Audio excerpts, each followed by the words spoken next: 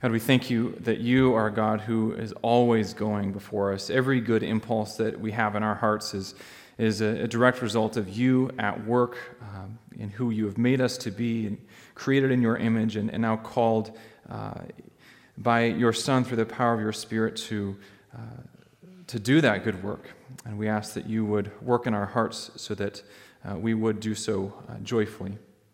As we open your word this morning, I pray that you would send your Spirit so that we would hear rightly and that we would know what it means to live as faithful followers of your Son, Jesus. It's in his name we pray.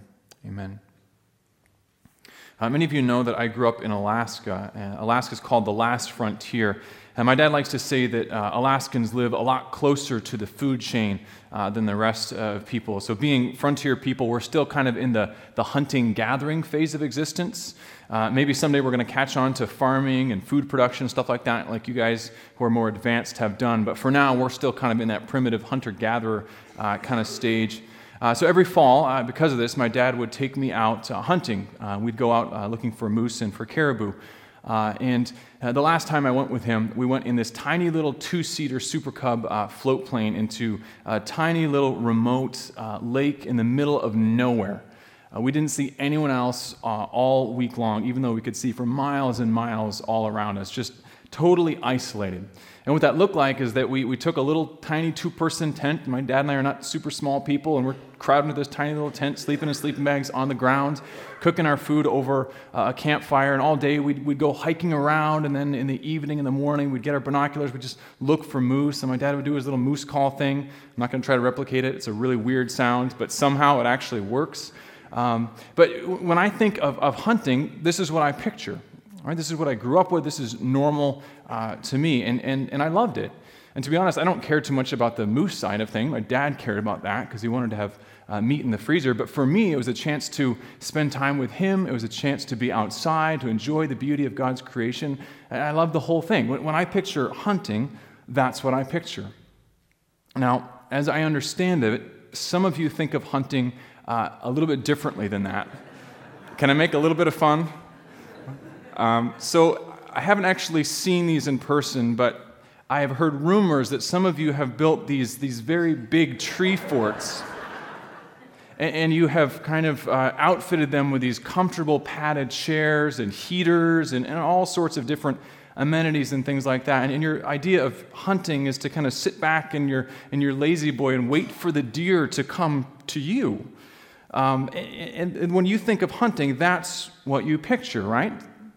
Those are two very different pictures of hunting. If my picture of hunting is Alaskan hunting and someone takes me hunting here in a plush tree fort, I'm going to be kind of confused. It's going to seem like an odd experience. I thought we were going hunting. What is this that we're doing up in a tree fort? Or if your picture of hunting is Michigan hunting and my dad takes you out in the Alaskan wilderness, you're probably going to freak out. It's cold here. Where's my comfortable chair? This doesn't seem right. See, the wrong expectation can really ruin an experience for us. And so it is with this wonderful yet mysterious thing of marriage. It's possible for us to build a picture of marriage in our mind that is an idealized kind of picture. And the expectation that is sent by that picture then can lead to devastating disappointment and frustration. In the past couple weeks, we've looked at this book of Song of Songs, this unique book in the Bible that celebrates the joy of human love and intimacy. And we've seen how beautiful that really is. And we've seen that this is God's design. This is what He has created us for. So we see how it's so good and why it's so good. But I'm a little concerned that as we've gotten into this, we might be getting something of a honeymoon kind of vision or picture of what marriage is. And for those of us who are married, then, it would be easy to hear that honeymoon picture of marriage and then be frustrated that our experience is different from that. So today, we're going to get a little bit of a clarification of what we're talking about when we look at the biblical picture of marriage. It is a beautiful thing, but it's not the idealized picture that you might be getting in your mind. So we're going to look today at two kind of competing pictures of what marriage is, the honeymoon vision of marriage and the war vision of marriage. So first, let's talk about the honeymoon vision of marriage.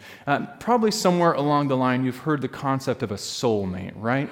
The idea of a soulmate is that there's this one person, the one, and you're going to find the one. And that one person is going to be absolutely perfect for you. As I've been reading the Song of Songs, it can look like that kind of picture. So Song of Songs, chapter 2, verse 16. The woman says, "My beloved is mine, and I am his." The beginning of chapter 4, the man says, "How beautiful you are, my darling, oh, how beautiful." Chapter 5, the text that we're looking at today says, "I have come into my garden, my sister, my bride. I have gathered my myrrh with my spice. I have eaten my honeycomb and my honey. I have drunk my wine and my milk." And the friends respond, "Eat, friends, and drink. Drink your fill of love." It looks like, in many ways, that this Song of Songs relationship is an ideal relationship. They have found the one. They have found their soulmate. But what are we really looking for when we talk about finding the one? See, I think when we think about finding our soulmate, what we envision is this perfect person who likes most of the same things that I like, who allows me to pursue my own interests in my own timeline, who meets all of my emotional needs and sexual needs and spiritual needs and accepts me exactly as I am without any kind of change needed and hopefully doesn't require too much of me in return. In other words, we're looking for a perfect person who will make me happy. Now, one of the problems if you are single and have this mindset is that no one is actually going to measure up to that. An article called Picky, Picky, Picky makes the point well. It lists all the reasons that the author heard for why some of his friends ended recent relationships. One woman said, "How could I take him seriously after seeing The Road Less Traveled on his bookshelf?" Another woman said, "Well, sure, he's a partner, but it's not a big firm, and he wears those short black socks." A man said, "Well, it started out great, beautiful face, great body, nice smile. Everything was going fine until she turned around." He paused ominously and shook his head. "She had dirty elbows." See, we have this idea that there is that perfect person out there, and we view others through that lens. See, I think we have this idea that if I can find my soulmate, then marriage is going to be easy. This is the honeymoon vision of marriage. And the problem, as we've said, if you're single and if you have this soulmate kind of honeymoon vision of marriage, is that you're never going to find that person. The problem, if you are married and have this mindset, is that you are going to be disappointed. So we turn again to our reliable source, Twitter. One man tweets this: "Relationship status. My wife asked me what I wanted for dinner and then told me I was wrong." Another man tweets, "Before I got married, I didn't even know there was a wrong way to put milk back in the fridge." See, we have these even little minor things. We think, well, my soulmate would not mind the way I put milk in the fridge. My soulmate would not tell me I'm wrong about what I want for dinner. This is a whole mindset shift, right? But even in this idealized poetry of Song of Songs, we see that things are not always perfect. In fact, the text that we're looking at today shows a bit of an argument. Let's look at this together. This is Song of Songs, chapter 5, looking at verses 2 through 8. The woman is speaking, and she describes this experience of things not going well. She says, "I slept, but my heart was awake. Listen, my beloved is knocking. Open to me, my sister, my darling, my dove, my flawless one. My head is drenched with dew, my hair with the dampness of the night." She responds, "I have taken off my robe. Must I put it on again? I have washed my feet. Must I soil them again?" My beloved thrust his hand through the latch opening. My heart began to pound for him. I arose to open for my beloved, and my hands dripped with myrrh, my fingers with flowing myrrh on the handles of the bolt. I opened for my beloved, but my beloved had left. He was gone. My heart sank at his departure. I looked for him, but did not find him. I called him, but he did not answer. The watchmen found me as they made their rounds in the city. They beat me, they bruised me, they took away my cloak, those watchmen of the walls. Daughters of Jerusalem, I charge you, if you find my beloved, what will you tell him? Tell him I am faint with love. This is one of those scenes that totally changes everything that was supposed to happen. It starts off with this kind of playful, really highly sexually charged atmosphere. And we already know from reading up to this point of Song of Songs that this woman has a strong desire for this man. And yet, when he comes and knocks on her door, she appears to feign disinterest. It looks like there's kind of a playful thing going on here. And yet, this playful attitude goes wrong and quickly escalates into an argument. So the man takes this the wrong way. He takes this as rejection, and he leaves, and then the woman is left there all alone. And yet she still wants him, so she runs after him. She tries to find him, but instead of finding him, she finds violence and remains distant from him. So this anticipation of their union comes crashing down with the sad reality of misunderstanding and discord. And it's all the more frustrating because the expectation was that this was going to be a good night. See, the expectation, that anticipation that had built up, then it makes the disappointment so much harder to take. Last July 4th, I made this plan that I was going to make the best grilled pork ever on July 4th. I thought this was a great day to do it. I had a brand new grill. I had a recipe that I'd never had a chance to try out before. And so I had this great plan to do this. So I got all the stuff ready the night before. The pork was marinating all night long. I got up early the next day. I got the grill going. I got it all set up for this kind of indirect cooking. I was going to cook it all day long. And I'm just picturing this amazing food at the end of the day. And so I get it all set up, I get the charcoal going, I put the meat on there, and I close the lid, and I'm pleased with my progress. And so my wife and I are sitting there on the deck in the sun, enjoying a cup of coffee together. The kids are playing in the yard, and we start to smell the meat cooking. And it builds the anticipation all the more because it smells fantastic. This is going to be a great meal ahead of us. So a few hours later, I decide to go and check on the grill again to see if it still has enough charcoal, to see if everything is going well and if I need to change anything. But to my alarm, when I walked over to the grill, I saw on the temperature in the front of it that the temperature was 450 degrees on that grill. And those of you who know something about cooking know that you can't cook pork for that long at that high of a temperature.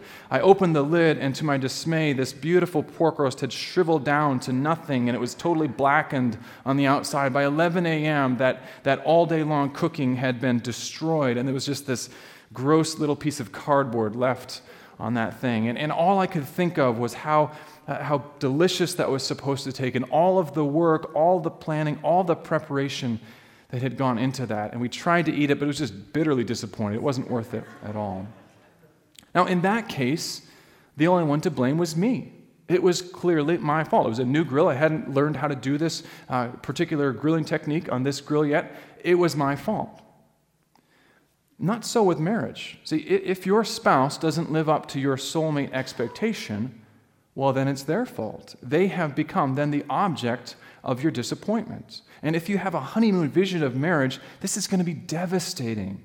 That's the path to disappointment and resentment and bitterness. A few weeks ago, actress Scarlett Johansson caused a little bit of a stir when she said that she felt that monogamy is unnatural. She said, "I think the idea of marriage is very romantic. It's a beautiful idea, and the practice of it can be a very beautiful thing." And yet she comes to the conclusion that it is an unnatural thing, explaining, well, it's a lot of work. Now, it'd be easy for us to dismiss what she's saying out of hand, but I think she's put her finger on an important feeling that many of us have.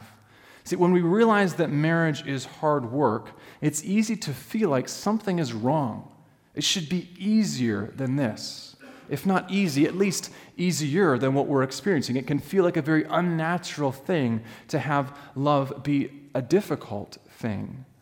And yet that's because our thinking on this is skewed. See, at the heart of the problem with a honeymoon vision of marriage is the fact that it takes my personal happiness as the goal of marriage.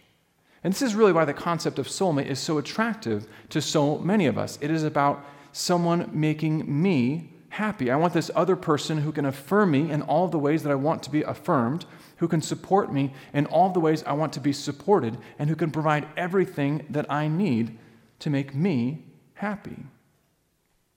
But wait a minute, no human can ever do that for you. If this is our expectation going into marriage, we are putting a crushing burden on this other person. They were never designed to be able to meet all of the needs that we have in our hearts. Really, what we're looking for, if this is our mindset going in, is for someone to provide the role of God in our lives that is simply another human. No human is ever going to be able to do this. That hole in our hearts, that the deepest longings of our hearts can only be fulfilled by God himself. And to put that burden on another person is disastrous.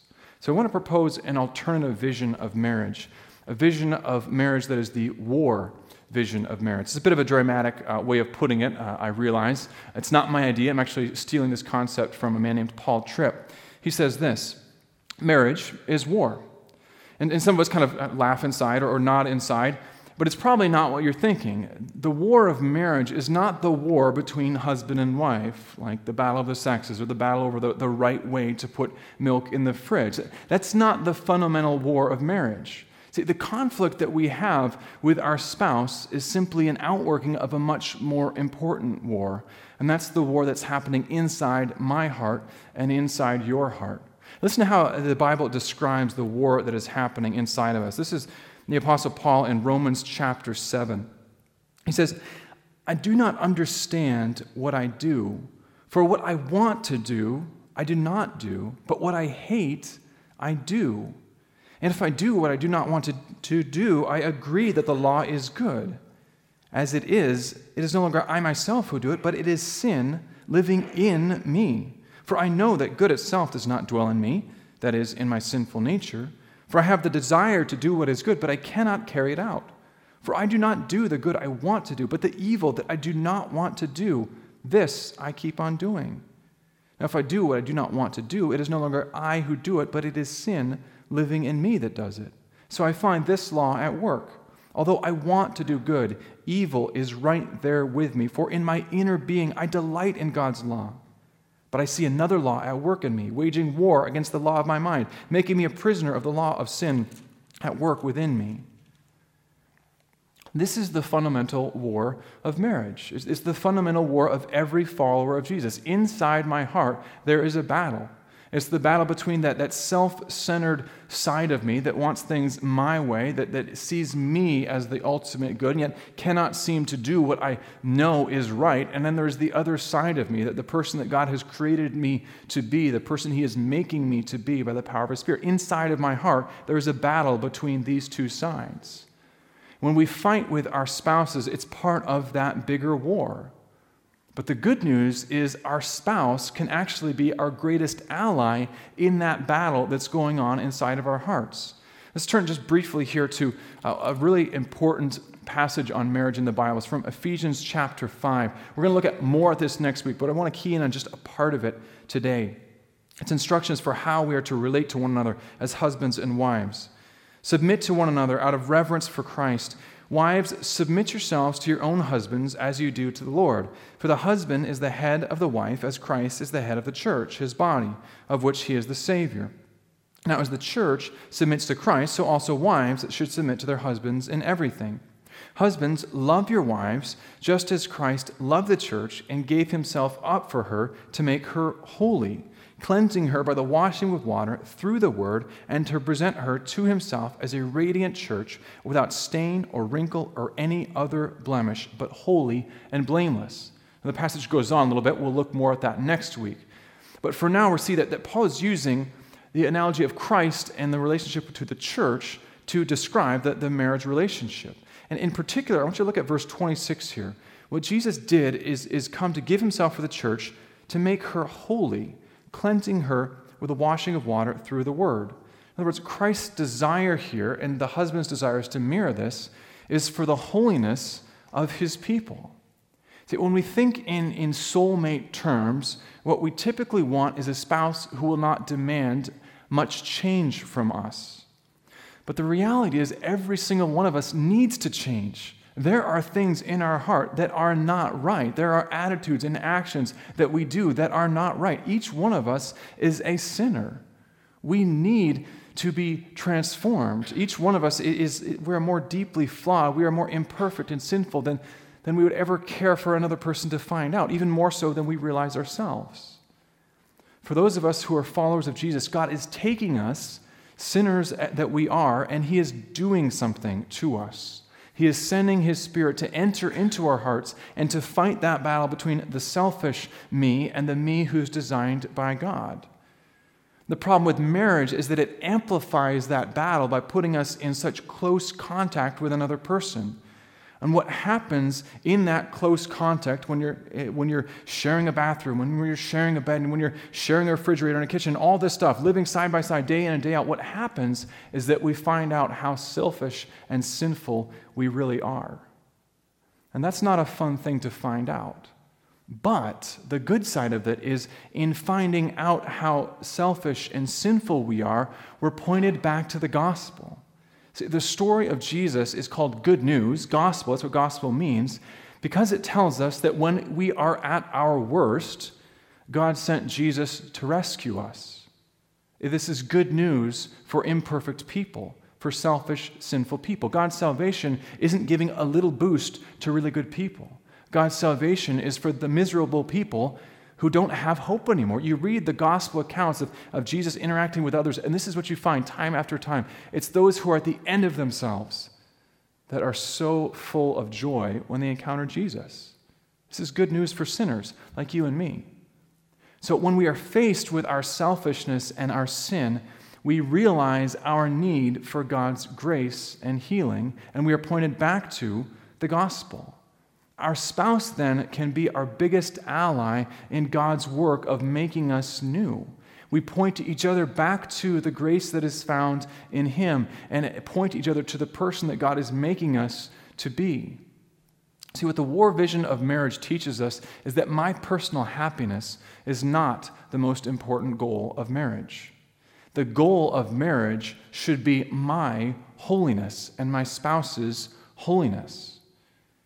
And what we find is if that's what we pursue with this other person, what we discover is actually a much deeper and greater happiness than we ever thought possible. Now let's get back to our story in Song of Songs here and see what happens coming out of this argument that we see here. Song of Songs, chapter 5, beginning in verse 9. The friends respond to this woman who is looking for her lover. How is your beloved better than others, most beautiful of women? How is your beloved better than others that you so charge us? Remember, she's still looking for him. He's lost. She responds, my beloved is radiant and ruddy, outstanding among 10,000. His head is purest gold. His hair is wavy and black as a raven. His eyes are like doves by the water streams, washed in milk, mounted like jewels. His cheeks are like beds of spice, yielding perfume. His lips are like lilies, dripping with myrrh. His arms are rods of gold set with topaz. His body is like a polished ivory decorated with lapis lazuli. His legs are pillars of marble set on bases of pure gold. His appearance is like Lebanon, choice as its cedars. His mouth is sweetness itself. He is altogether lovely. This is my beloved. This is my friend, daughters of Jerusalem. In other words, he looks pretty good. The friends respond, where has your beloved gone, most beautiful of women? Which way did your beloved turn, that we may look for him with you? She responds, my beloved has gone down to his garden, to the bed of spices, to browse in the gardens and to gather lilies. I am my beloved's, and my beloved is mine. He browses among the lilies. In other words, it looks like she is reconciled. She has found him again. And then he responds, it's his turn to say that she's very pretty. You are as beautiful as Tirzah, my darling, as lovely as Jerusalem, as majestic as troops with banners. Turn your eyes from me, they overwhelm me. Your hair is like a flock of goats descending from Gilead. Probably don't use that line. Your teeth are like a flock of sheep coming up from the washing. Also not that one. Each has its twin. Not one of them is missing. Your temples behind your veil are like halves of a pomegranate. 60 queens there may be, and 80 concubines, and virgins beyond number. But my dove, my perfect one, is unique. The only daughter of her mother, the favorite of the one who bore her. The young women saw her and called her blessed. The queens and concubines praised her. So we see that the two are reconciled. And of course, this is poetry. We don't know how they were reconciled. We don't hear the whole conflict resolution and all of that kind of thing. But what it shows us is that there is a beauty of that relationship on the other side of the conflict as well, and on the other side of that disappointment that we saw earlier. Now, how does that actually happen? Let's break down a fight here. See, the reality is that every marriage has conflict and every couple fights. If we have this honeymoon vision of marriage, we're going to say that all fighting is bad. But remember, we're giving up on that, and we're seeing that there is a better picture here. So what we need to learn then from this war vision of marriage is how to fight well. In other words, how to fight with positive results, results that draw us closer to God and closer to the people that He is making us to be. So let's break down a little bit of an argument. Let's say that my wife and I get into a disagreement. Let's say we're driving out to the Chicago area to see some friends. We went to college there, have a lot of close friends there. We're anticipating a great week together. And as we head south over the lake, we come into northwest Indiana, and I see signs for I-90 and I-94. And I've made this trip a million times, but I've forgotten which one I'm supposed to take to get in the way I want to get to the city. So I asked my wife to pull out the road atlas to check on something. Am I supposed to take I-90 or am I supposed to take I-94? Now, I know you hear road atlas and you think, well, how old is this guy? We still use road atlases. It's okay. So my wife dutifully grabs the map out of the back seat and starts looking. Now, I've had hours to ask this question, right? We've been drawing all the way south through all of Michigan. We've just gotten into Indiana, and within, now I've waited to the last minute. She's got 40 seconds to give me this answer. And this is a big road atlas, right? This is a big deal. So she's going to find Indiana. She's got to find the corner of the lake. She's got to find the roads that I'm talking about, and then decipher in what I want to have happen to get to the right place. And I am very patient, of course, so when she doesn't respond in 10 seconds, I'm starting to push more because I realize I've got to pick a lane here. I'm seeing that there's traffic all around me. I need to make a decision right now. I've given you 40 seconds. 10 seconds is up. Time is wasting. And so I'm pushing on her, and she's, of course, responding to my comments by having more stress. And then I'm actually distracting her from the task at hand. And I get frustrated because, well, the turn is right here. And so I use my best conflict resolution skills, and I just say, well, never mind, put the map away. It'll be fine. I'll figure it out. We don't talk for the next 30 miles. Now listen, this fight happens on basically every single extended road trip my wife and I have ever taken, and we've been married for over 11 years. Why do we keep having this fight? It's so silly. It's so little. What is going on that causes such stress and such hard feelings in this? Well, it's not just about directions, right? It's not just about reading a map. First of all, there's a history of this fight in the past. As soon as I ask her to get out that road atlas, tension rises because we know where this is going to go. It hasn't been pretty in the past, and it's probably not going to go very well today. And then on top of that, there's the whole family history of the right way of doing things. And in my family, my dad always drove everywhere. My mom didn't like driving, so my dad always drove, and he had an incredible sense of direction. He never seemed to get lost. And then on top of that, there's the pain of failing the other person's expectations. And then tied to that are questions of self-worth. But remember, the main conflict of marriage is the conflict that's happening inside of my heart. And in my heart, there is this sinful side of me that always wants to be in control. Really, what I want to have happen is for me to be able to drive the car and me to be the one in the passenger seat looking at the map, telling me exactly where to go when I want that information. I want to be in control of both of those situations. And I want Emily to be able to think like I think and to do exactly what I would do in that situation. I want to have control. See, the reason I use an atlas is because I know that Google Maps is going to take me up to 294. I don't want to go to 294. I want to go over to 355 and go up that route. I don't even trust Google Maps to get me the way that I want to go. That's the level of control that's in that self-centered side of my heart. And in addition to that, there's this feeling of failure that the reality is I've taken this trip so many times. How many times have I decided not 90, stay on 94, get to 80, get to 355? How many times have I done this? And still, I can't seem to remember which of these two roads I'm supposed to take. So I feel like a failure. I must not have the kind of sense of direction that my dad had. I must be less of a man than him. And then in Emily's heart, there's this parallel battle that's being fought in her heart. See, when I ask for help, she immediately takes this as a test of her intelligence. And if she cannot pass this, if she cannot find the answer in time, she's going to feel stupid. And then if she feels stupid, she will have failed. And then maybe I won't love her anymore. That's what's going on in our hearts. That conflict, that stress that we feel, that tension in the car is not about finding the right way. The tension is these deep questions that we have in our hearts. So how are we ever going to get past that? Well, we have to remember that context. We have to be able to acknowledge what's going on in my heart. I realize that there is this side of me that I do not like, but that side of me is the enemy. My spouse is not the enemy in that fight. My spouse is an ally in that fight. The enemy is that sinful, self-centered side of me that wants to have control of every situation, that wants to find my security in knowing that I am in the right.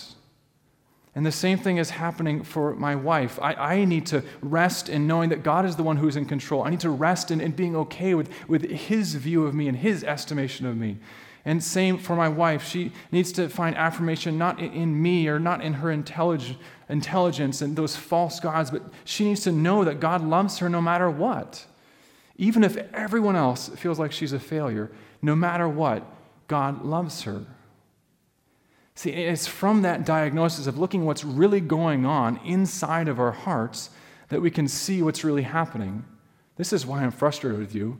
It's not because you have failed me.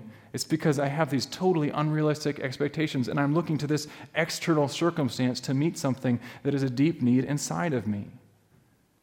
What I really need is to go back to the gospel and to receive the healing that is found there.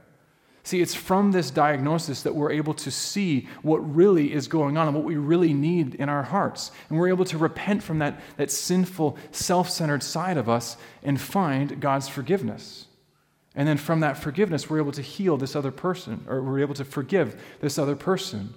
We run to the gospel. We find God's healing there. Listen, this is not an easy thing. If you have been in any relationship for any amount of time, you know that this is not easy. This can be an exhausting process. It can be painful to discover what's really going on inside. But it's pointing us back to the end of this battle. Remember when Paul was saying in that Romans 7 passage that he hates what he does, he wants to do the right, but there's this battle going inside. He concludes that little paragraph by saying this: "What a wretched man I am! Who will rescue me from this body that's subject to death?" In other words, he sees this battle going on, and it just makes him feel terrible. But then there's an answer. "Thanks be to God who delivers me through Christ Jesus our Lord." There is an answer to this. The deepest longings that we have in our heart, the biggest questions we have about who we are and where our value comes from, what our identity is, are found in Christ, who came to rescue us. Now, this is a lesson that we need to learn whether we are single or married. The war in our hearts is a big deal. And whether our selfishness and sin are pointed out by our spouse or by some other kind of circumstance in life, we have to take the opportunity to do the right thing with the pain that causes. We have to allow that to expose what's in our heart so that we run to the cross, we confess that sin, repent of it, and then find forgiveness and healing where they can only be found in Christ himself. And that means there is great hope. Whether your spouse is running after Christ or not, there is still hope here, because the real healing that we need is found in God himself. Listen, the greatest needs that we have in life cannot be met by a soulmate or a best friend or any other human. This is true. The greatest needs that we have in life cannot be met by a soulmate or a best friend or any other human. What you and I need more than anything else is a real relationship with God. It's when we run to him, when we find our identity in him, when we find our meaning in him, when we find our purpose in him, when we find our affirmation in him, that we are able to find the wholeness that we are really looking for, the answers to those deepest longings in our heart. And it's when we receive that healing and wholeness from God that we're able to actually love another imperfect person. And that's what marriage is designed to be at best. It is two people pointing each other to the true source of healing and hope. It's war. It is hard work, but it is a fantastic thing at best. What we need more than anything else is for God to meet the greatest desires of our heart. And the good news is through his son Jesus, we have that answer. Yes, he will do it. Please join me in prayer.